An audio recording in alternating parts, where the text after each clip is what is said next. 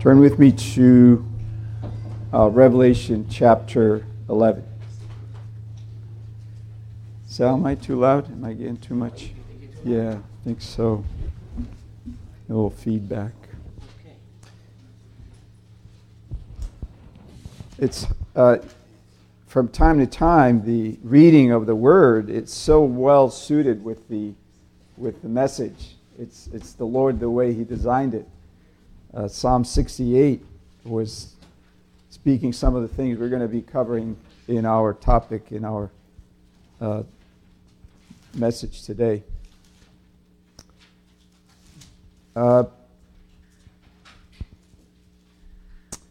The Chinese general Sun Tzu, who lived roughly in the 5th century BC, wrote a book called The Art of Warfare. This book for centuries was considered one of the classic books on military strategy. In the book, he wrote this well-known statement: every battle is won before it is ever fought. Every battle is won before it is ever fought. In it, he talks about tactics for ensuring ample resources, having a thoughtful plan of attack, and rewarding those who excel in battle, among other things. Now, can you imagine a battle-weary soldier hearing that he has all the resources that are needed in order to accomplish the task, in order to win the victory? Can you imagine the confidence and the hope this would stir within him to fight on, to press on in battle, knowing that he will be fully rewarded at the end? In the same way, John is writing to saints who are in the battle to encourage them to fight on with confidence and hope, knowing that their victory and reward are certain. So, at different points in the narrative, the Holy Spirit guides John to give us a glimpse of our final victory and eternal rewards. He did this after the oath between the 6th and the 7th seal. Remember the 6th seal, the Lord Jesus is coming on the cloud. The unbelievers, ungodly, are running into the caves and mountains, asking for them to cover them.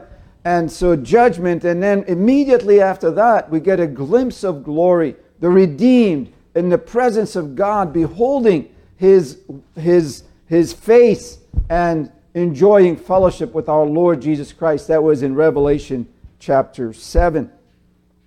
Here again in chapter 11, after the blowing of the 7th trumpet, we have the praise of heaven in anticipation of the final victory of Christ over the nations and the reward of the saints. It's kind of like seeing a trailer of a movie, with an effort to want you to want to go and see that movie. Well, brethren, we know the outcome. Satan was defeated at the cross. Sin and death were conquered at the resurrection of Christ. The battle has already been won. It is only a matter of time when Christ will return to claim what is rightfully His. So let us fight on, knowing that our victory and our rewards are certain. Look with me at chapter 11, verse 15. Chapter 11, verse 15. Then the 7th angel blew his trumpet, and there were loud voices in heaven saying, the kingdom of the world has become the kingdom of our Lord and of His Christ, and He shall reign forever and ever. Let's ask the Lord's help. Our Lord Jesus Christ, who art high and lifted up, exalted above the nations, above the heavens, eternal, seated on your throne, we bow before your majesty and glory this day and recognize, Lord, that what a privilege it is to be part of your army, to be part of your people, Lord, to know that our victory is certain. We ask, Lord, that you would help us to see your glory today. Lift our eyes towards heaven. Keep our eyes upon the prize.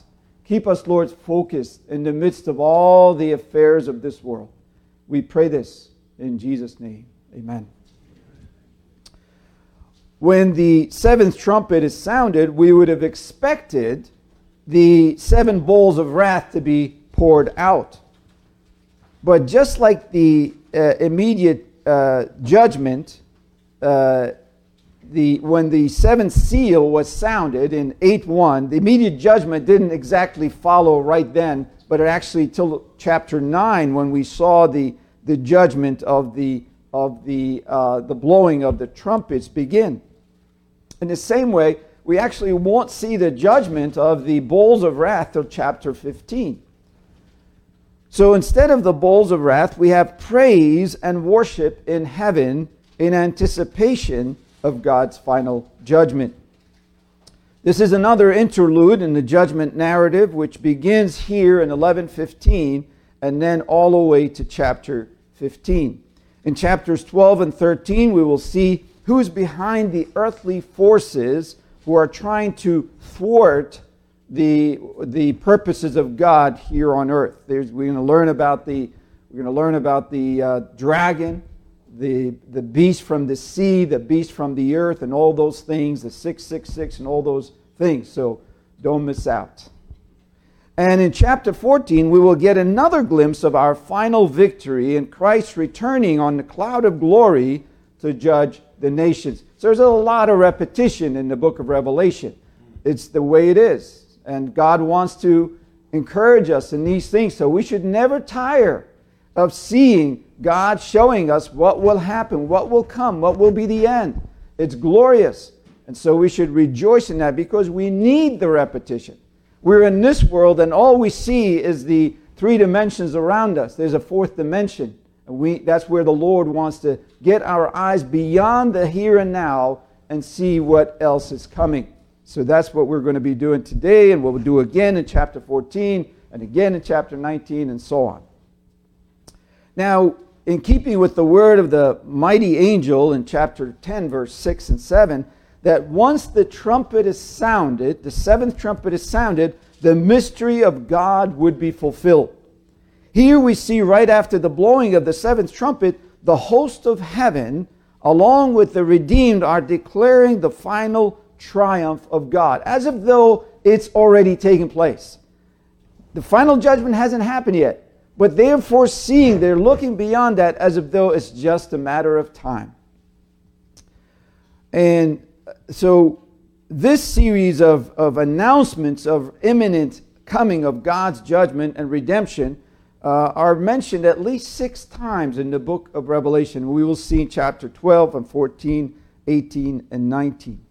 The imminent victory is put in the aorist indicative. It says, has become the kingdoms of our Lord, which indicates the absolute certainty that it will take place. It's like making a statement of fact, declaring something that is factual. There's no question about this. The sky is gray. Who's going to argue with that? Just look outside. There it is. It is just that. The same way the angels are proclaiming as if this is a certainty. Now, of course, someone may argue and say, well, isn't God reigning now? Why are we saying that He is going to reign over the kingdoms of the earth in the future? Well, of course, God is always reigning sovereignly over the kingdoms of this world, because if you look at Revelation 5, it says that Christ, who is the ruler of the kings of the earth. That's Revelation 1:5. So He's ruling over the kings of the earth, but His rule is not manifested currently. We don't see the kings of the earth in submission to King Jesus. They're not bowing the knee. They're not professing His name. They're not owning Him as Lord and King. To them, He's actually a competitor of theirs. They want to see Him removed off the throne. They're raging, as we will see in Psalm 2. They're raging against the Lord and His anointed. Now, remember, this is a vision, and this is looking at the future event, seeing it in real time. So it's looking at as if it's happening in real time now. And that is why he says He will reign, making it a future tense. He will reign. what this is saying is that God's eternal rule in heaven will be exercised over the nations here on earth. And as we pray that your kingdom, just like we sung, that your kingdom, as we say this in the Lord's Prayer, that your kingdom, your will be done, your kingdom come, your will be done in earth as it is in heaven. This is a fulfillment of the Daniel's prophecy, Daniel 2:44, 7:13 and 14, and so on. 2:44 says, "And in the days of those kings, the God of heaven will set up a kingdom that shall never be destroyed, nor shall the kingdom be left to another people. It shall break in pieces all those kingdoms and bring them to an end, and it shall stand forever." Verse 27, he says, Daniel 7:27, "And the kingdom and the dominion and greatness of the kingdoms under the whole heaven shall be given to the people of the saints of the Most High. His kingdom shall be an everlasting kingdom, and all dominions shall serve and obey him." These are some of there's also Psalm 2 and so on. But what do we find at present, brothers and sisters, is that what we find is that who is ruling the kingdoms of the earth now? Who's the ruler of this world, as Jesus put it in John 12? Satan. John in 1 John 5:19 says, "We know that we are from God, and the whole world lies in the power of the evil one." Remember when Satan was tempting Jesus and he says, "You bow before me and I'll give you all these kingdoms for you." Meaning that he's the one who is in control and in charge of them. But there's a day, brethren, coming when God's kingdom will come and his will be done on earth as it is in heaven. Let me just make one point of application here. Here's another reason to gather with the saints on Sunday and during the week. Because if you look at the news, the scenes of war and bloodshed and injustice and persecution here, there is no cause for joy or singing, is there? No, it is a cause for grief and sorrow. It is here, brethren, that we get to learn about the triumphs of God's righteous kingdom and our glorious future, and gives us a reason for worship and singing with joy. It is here that we can see past what's happening on the news and have a reason to rejoice and to bless God. We can sing with confidence, the victory has been won by Christ on the cross. He has conquered sin, death, and Satan. It is only a matter of time when he returns and he puts an end to all of these enemies of ours. So, like the angels in heaven, we too can sing for joy. Why do we say joy to the world? How can we say that in the face of all this atrocities that are going on in all different parts of the world today? How can we say that? Because it's true. Because it's true. God has sent his Son into the world to save sinners. And there's a world beyond this world that's coming. And therefore we can rejoice as we look forward to that world. Amen. Daniel 7:14 says, "And to him was given dominion and glory and kingdom, and all peoples, nations, and languages should serve him. His dominion is an everlasting dominion which shall not pass away, and his kingdom one that shall not be destroyed." So we could say, hallelujah, praise the Lord. Now, although the Son will be subjected to the Father once everything has been put under his feet, as we read in 1 Corinthians 15, he will nevertheless share in the eternal rule of God, as we read here, and he, singular, shall reign forever and ever. So God the Father, God the Son, sharing in the rule and the reign, the eternal rule and reign. Now, upon this declaration of the angels, the 24 elders fall down on their faces and worship. Look with me at verses 16 and 17. "And the 24 elders who sit on their throne before God fell on their faces and worshiped God, saying, "We give thanks to you, Lord, God Almighty, who is and who was, for you have taken your great power and begun to reign." Now, we had seen these elders back in chapter 4 and 5 bowing down in worship and giving glory to God who sits on the throne and to the Lamb when Christ received the scroll with the seals. And these 24 elders bowed down before him and worshiped him. And now we see them again rising off their throne and falling on their faces before God to worship. We'll see this again later in 19:4 when Babylon the Great is judged. Now, in anticipation of the great victory, the elders give thanks to God for the mighty power by which he conquered to establish his eternal reign. Think about it, brethren, is that all these kingdoms and these nations and are building up their military might and power. And they're just kind of outdoing each other with who's going to come up with the latest, fanciest weapon, cyber to veer off any kind of opposition, whether it's cyber attacks or what have you. And there's always new technology coming on the scene. And God in his mighty power is going to come and subdue them all. Amen. That is amazing. And that's what they're praising God. Lord, you have come with your mighty power and established your rule and your kingdom. And remember, it's that rock, that stone that Daniel saw in a vision that's going to crush all the other nations, all the other kingdoms. So they're praising God, for he is the Almighty, God Almighty, the great I am, the eternal self-existent one, the one who is and was. But notice, he doesn't say the one who is to come. Why? Because they're seeing this as if he has already come. It's no longer seen as a future event. He has already come and begun his reign. They do the same thing in 16:5. Now, if you have the King James or the New King James, they add the and who is to come. But the Textus Receptus has it in there, but all the other translations don't have it in there. So just so you're aware.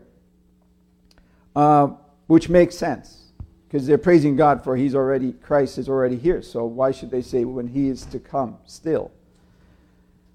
They tell us what he will do upon his coming. Look with me at verse 18.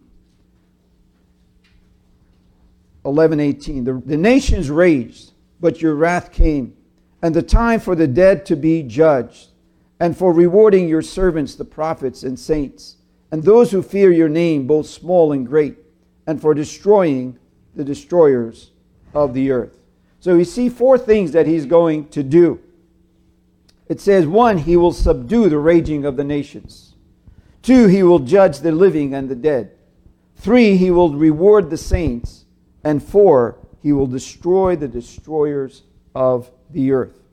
In the first place, he will subdue the raging of the nations. Turn with me to Psalm 2 for a minute. We're going to look at a couple of verses there. Psalm 2. And we read in Psalm 2,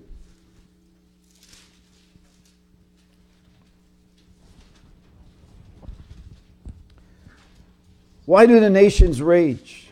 Verse 1. And the peoples plot in vain.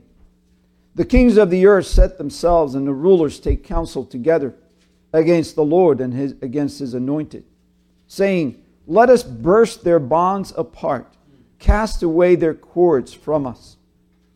Brethren, it is truly in vain that the kings of the nations ally themselves and rage and plot against the Lord and his anointed. They are foolishly thinking that they're going to use their weapons against God. What does he think of this? It tells us, he who sits in the heavens shall laugh. Verse 4, he who sits in the heavens laughs, and the Lord holds them in derision, meaning he's going to mock them. He's going to sit there and laugh and say, what ignorant fools you folks are. You think that he's not moved by their plotting. All he has to do is summon few of his angels, and they will wipe away entire nations. One angel wiped out 186,000 of the Assyrian army. One angel in the camp. The next day they were all dead. And he has myriads and myriads of angels. What foolishness to think that man whose breath is in his nostrils and whom the Lord holds think that they could fight against God and against his anointed. But this is the folly that Satan makes people believe, that somehow, some way they could fight against God. Now, friend, if you are sitting here and have not received Christ as your Lord and Savior, you're like one of those nations who are in rebellion against God. You are fighting a losing battle. Bow the knee to him today, just like he says, kiss the Son, lest he be angry. Because he's coming a day when his wrath will be kindled. And as Pastor Joe prayed, it's not going to be a day of mercy at that point. It's too late. Today is the day of salvation. Believe on the Lord Jesus Christ and escape the judgment to come. He's appointed a day in which he will judge the world in righteousness. Even as it tells us, some would say, well, I'll die and that's it. And somehow that's going to protect you from the judgment. But listen to what it says, what it tells us. It tells us that the second thing that he will do is that he will judge the dead. Did you notice that? Did you notice that back in 11:18? He says, the nations raged, but your wrath came, and the time for the dead to be judged. So death is no object to him. Remember, God made man from the dust of the earth. What is that to him to raise him up from the dust of the earth? And so it's really no object, no problem for God. There's a day in which Christ is coming. It says all that are in the grave will hear his voice. He's going to give them ears to hear so that they will hear and rise up and stand before him in judgment. So death is not going to keep you from judgment. It is appointed unto men once to die and then the judgment. Satan has deluded many to thinking that death is the end of them. But he's a liar. He's a liar. They fail to realize that the God who made us can give us life and raise us up. I want you to turn with me to Matthew 25. Matthew 25. And we're going to see there this judgment that will be taking place at the time of Christ's return.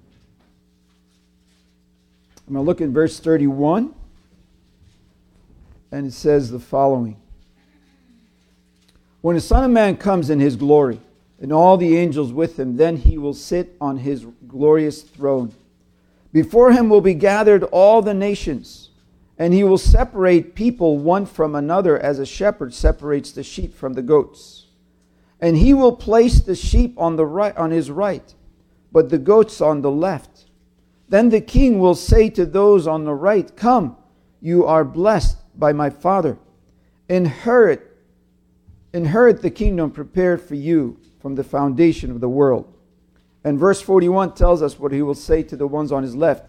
Then he will say to those on his left, depart from me, you cursed, into the eternal fire prepared for the devil and his angels. This is what is awaiting those who reject the Lord Jesus Christ. There is no escape. All the nations will be gathered before him. All the nations, whether they lived hundreds or 1,000 years before, they will be gathered before him in that final day. They will face his wrath and hear these words, depart from me, you cursed, into eternal fire prepared for the devil and his angels. So, whatever you believe, if you're not taking this into account, you are deceived. You need to see that judgment is coming. God's word cannot go unfulfilled. He cannot lie. Satan lies. God cannot lie. And this is what he said. All the nations will be gathered before him. So I pray that you would today bow the knee and receive him as Lord and Savior, so you would be among those who hear and come and inherit the kingdom that is prepared for you before the foundation of the earth. A third thing he will do is reward his saints. And it says back in verse 18, and for rewarding your servants, the prophets and the saints, and those who fear your name, both small and great. Now, these rewards, brethren, are not to be confused with the gift of salvation, which is by grace alone. Romans 6:23 tells us, for the wages of sin is death, but the free gift of God is eternal life in Christ Jesus. These rewards are based on our faithful obedience to Christ that is motivated by love and devotion to Him. Now, some may say, well, I don't care about receiving any rewards. I'm just happy to be in heaven. Well, be careful with that attitude. Amen. The Lord has given you talents and gifts to use for His glory. He's going to be asking for those. What have you done with them? Remember the talent, the parable of the talents? The man with the one talent, he went and hid his talent, and he says, I'm just going to give it back to him the way he gave it back to me. I don't want to lose it. He says, you could have at least invested it and brought some return. And so no one of us can say, I'm just a simple Christian, we'll let others do the work. And no, God's going to hold you accountable. How are you using your gift for the glory of God? Amen. When you were in sin, when you were living in sin, you gave yourself full-heartedly to that. Why aren't you doing the same unto the Lord? Amen. Christ has called you to be in His army, to fight the good fight of faith, to live out for the glory of God. So we must continually strive to know Him more and more and to be conformed into His image. Don't settle for anything less than fervent love for Christ and complete submission to His will in your life and conformity to His image. Brethren, let's get the idea, the notion that we can just coast. Well, now I'm in Christ, I'm safe. There is no safe ground until you're in heaven, bro. You need to fight on. Fight the good fight. Fight against sin. Seek to expand the kingdom. Do everything within your power and my power to live for the glory of God today. Because Jesus is worthy. Amen. He's worthy, brethren.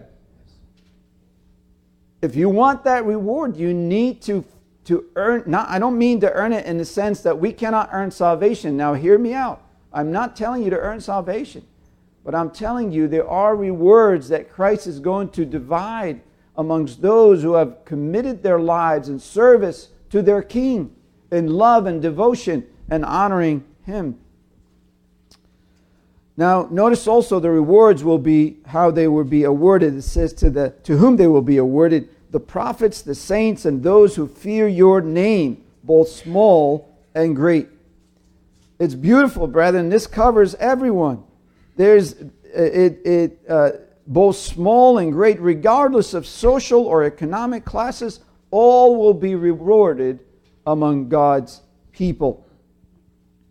Now, this will particularly encourage the hearts of the saints who were suffering at the time, because they're put right into next to the prophets and the saints, because later he's going to tell them what's going to happen to the saints in chapter 13 and 17 is they're going to be put to death. They're going to be martyred. And so here he's encouraging their hearts, just like Jesus says, blessed are you who are being persecuted for my name's sake, because great will be your reward will be as great as that of prophets. So they have done to the prophets that have gone before you. The fourth thing he will do when he comes is he will destroy the destroyers of the earth. Now, who are the destroyers of the earth? Of course, by the earth, he doesn't mean the physical inhabitants, the physical world, the earth itself. But he's speaking about the people, the inhabitants of the earth. Because sometimes it says the kings of the earth. Well, the kings, they're not ruling over physical ground. They're ruling over people. So that's what he's referring to. In John's day, who are these destroyers? In John's day, it would have been the Roman Empire. And in our day, all the nations that are in opposition against God and His Christ.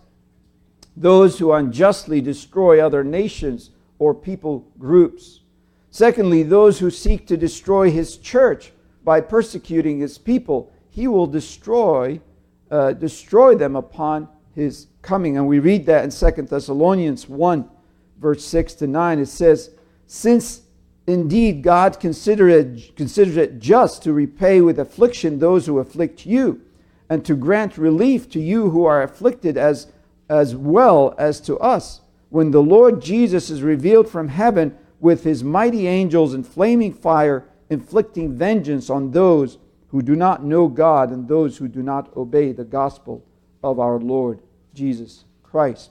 They will suffer with the punishment of eternal destruction away from the presence of the Lord." So those who persecute God's people today, and they do it with impunity, well, there's a day coming when Christ will in flaming fire will come, and He will bring vengeance and judgment upon them. Thirdly, those who destroy the lives of babies in the womb, God will destroy unless they repent.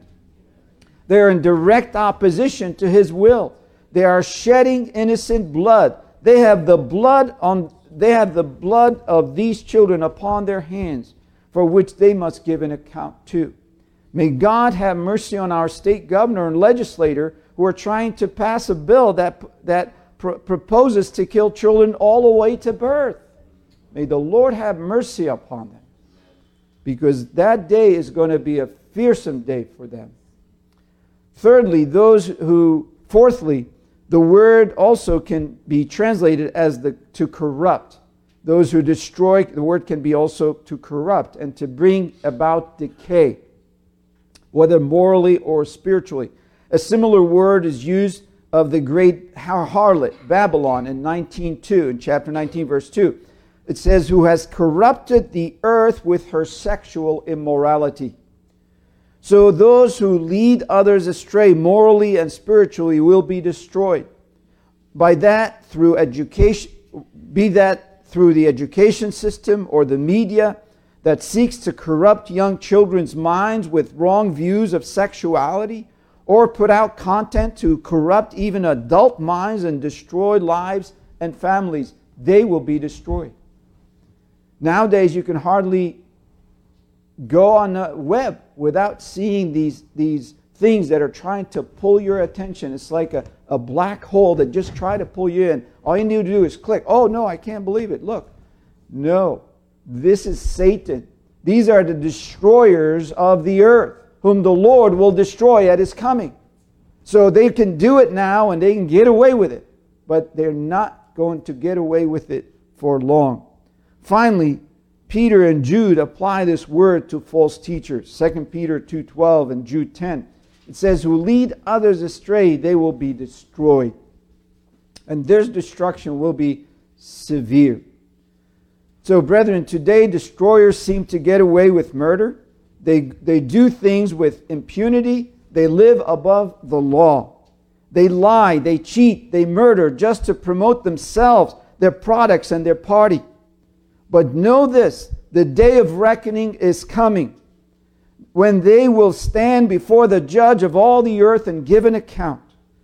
And if anyone is listening to my voice who falls into this category, I pray that today you would repent, because that day of wrath is furious. You are not going to be able to stand before the furious Lord Jesus Christ. We end this scene of praise and worship from heaven with God's terrifying power and majesty being revealed from heaven. Look with me at verse 19. Verse 19, "Then God's temple in heaven was opened, and the ark of His covenant was seen within His temple. There were flashes of lightning, rumblings, peals of thunder, an earthquake, and heavy hail." This scene is both terrifying to the enemies of God, but joyful to believers. Joyful, both things.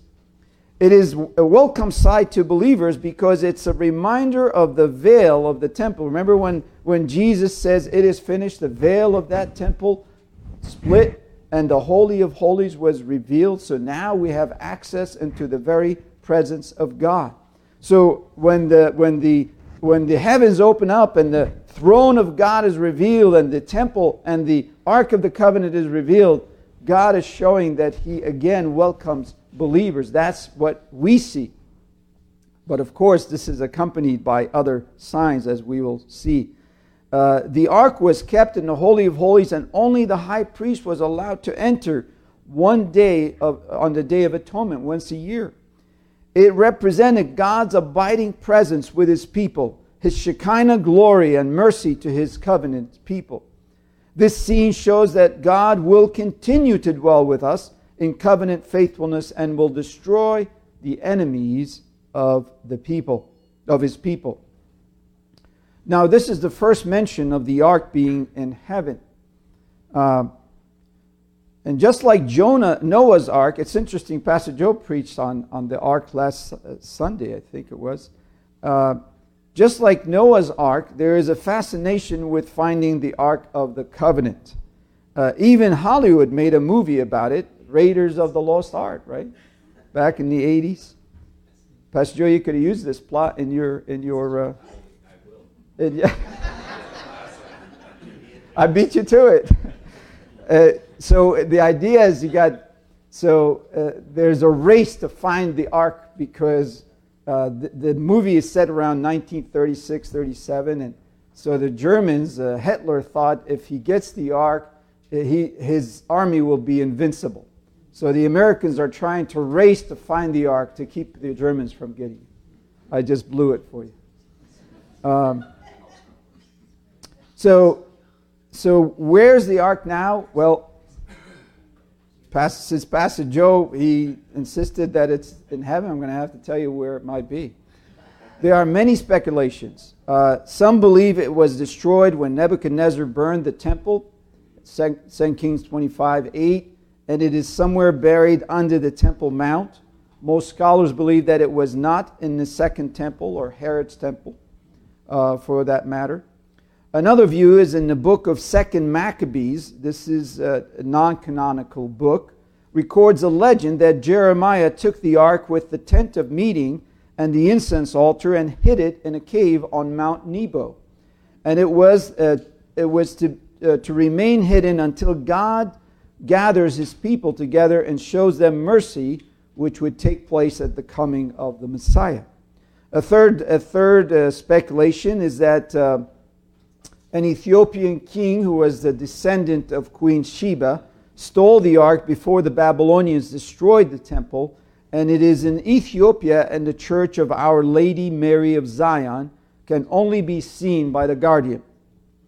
While others say that this is a replica of the ark because when Moses was given instructions to build the tabernacle, he was shown a physical pattern of it on the mountain. In Hebrews, we read it was a copy and a shadow of the heavenly things. Well, whichever view you hold, the point is still the same. It represents God's abiding presence with His people. That's all I'll say about that. But besides the Ark of the Covenant, what else is there that we see there? God's terrifying power and majesty is revealed. His throne room is revealed, which means that He's now sitting on the throne of judgment. Remember, we see this again. We're going to see it in Revelation 20, verse 11. The white throne of God, and God seated on His throne. So when the heavens peeled open and the throne room of God is open, it says He's ready for judgment.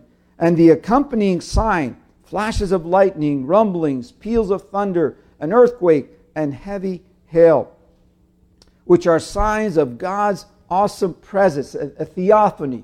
Just like, remember when He came down on Mount Sinai, the same thing. Flashes of lightning, rumblings, peals of thunder, and so on. Everything shook. We saw similar signs when the Lamb opened the seventh seal in 8:5, when the angel filled the censer of fire with fire from the altar, and he threw it on the earth, which was followed by 7 trumpets of warning and judgments. Similar things, we saw these same signs, hail and heavy hail, peals of thunder, and so forth. We'll see it again, these signs after the 7th bowl in chapter 16 and verse 18. So that's the exposition of the passage. Let's now look at some application. In the first place, know that our victory is certain even though it doesn't seem like it now. When we look at the world scene today, brethren, it seems like there are 2 equal powers. Evil and good and evil. God and Satan. And sometimes God wins and sometimes Satan wins. And right now, Satan has the upper hand. He's ruling. So it seems. And that's what we see currently. Because after all, look how he's controlling the media, the government, and academic institutions, and he's using these institutions to persecute God's people. Brethren, we must remember that Christ has already won the victory against Satan. Satan has been soundly defeated and mortally wounded. He is raging like a wounded animal because he knows that his days are numbered.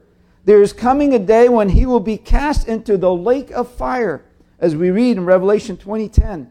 And the devil who had deceived the nations, was thrown into the lake of fire and sulfur where the beast and the false prophets were, and they will be tormented day and night forever and ever.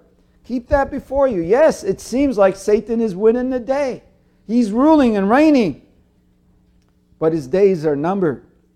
It's short-lived. His glory is going to be short-lived. Because one day he's going to be bound and cast into the lake of fire. You can rest assured. Which leads us to our second point.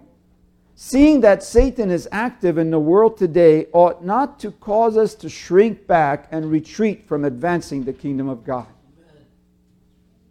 Remembering that our Savior is sitting on his throne now and advancing his kingdom. It's never been easy, brethren. If we think that there's going to be a time when there's not going to be any opposition to the gospel and then we'll be more vocal, forget it. That's not happening. It's only going to get worse. It was never easy in the beginning, and it's not easy now. It's not going to get any easier later. But Jesus is ruling, and he says, I will build my church. The gates of hell shall not prevail against it. And so we're not going to sit back and shrink back because the world is under the sway of Satan. King Jesus is still on his throne. So we must press forward with the commission. And the commission doesn't have an end date. The end date is when he shall return. He says, I will be with you till when? Till the end of time. Therefore, go into all the world, make disciples, and baptize them in the name of the Father, Son, Holy Spirit. And behold, and lo, I am with you, even unto the end of time. So don't let the fact that Satan is ruling and reigning in the hearts of men, in the kingdoms of men, in the high places of authority in the earth, don't let that stop us from our commission. That doesn't change anything. Amen. Christ is on his throne and he's advancing his kingdom. So a third and final point is this. I want to exhort you, brethren, press on in faith. Our redemption is nearer now than when we first believed. We're getting closer. Whether you're as old as me and you're getting close just because you're running out of time, or whether Christ is coming back soon. Either way, our redemption is closer than when we first believed.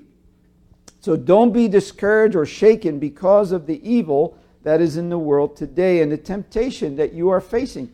Brethren, there are more temptations today than when back in the day before the internet. Everything, you cannot live without these devices in your pocket and, computers. You have to, that's part of our days. But, so it makes temptation even harder. And the ungodliness, it says that lawlessness shall abound and the love of many will grow cold. Amen. So ungodliness is abounding. So don't let that discourage you. We have all the resources to win this battle. Our righteous king has fought and won it. Remember, I gave that illustration in the beginning with that statement that says the battle is won before it's even fought. Because why? Because all the resources were there to make sure that this battle would be won. Well, all the resources are here for us to win the battle against sin. The battle for your sanctification belongs to the Lord. With His strength, you can overcome every foe. So fight on in the strength of the Lord. Our salvation is nearer today than when we first believed. It is only a matter of time before the Lord will descend on the cloud of glory and take us to Himself. Paul uses the knowledge of Christ returning soon to exhort the believers in Rome to put off the works of darkness and to press on in the pursuit of godliness and sanctification. And I would add to that, not to neglect the assembling together of yourself with the saints. We fight this battle together. There's no Lone Ranger Christians out there. You think you can be a Christian apart from the body? You're mistaken. The warfare is too great. You need the support of the brethren. You need the encouragement from God's Word. You need the prayers of the saints. You need the accountability. You can't make it alone. So, brother, sister, press on in the faith and don't be negligent. Remembering, be sober, be vigilant. Your adversary, the devil, is roaring is going about like a roaring lion, seeking whom he may devour. It says, resist him in the faith, knowing the same trials are being faced by your brethren in the world. And so we need one another to fight this gift. And let us continue by the grace of God to overcome, knowing that He has overcome already. The battle is of the Lord. Amen. Who's leading us in prayer? Brother Bob. After Brother Bob leads us in a prayer of confession, please take 2 or 3 minutes to prepare your heart for the Lord's Supper, and then I'll give some instructions at that point.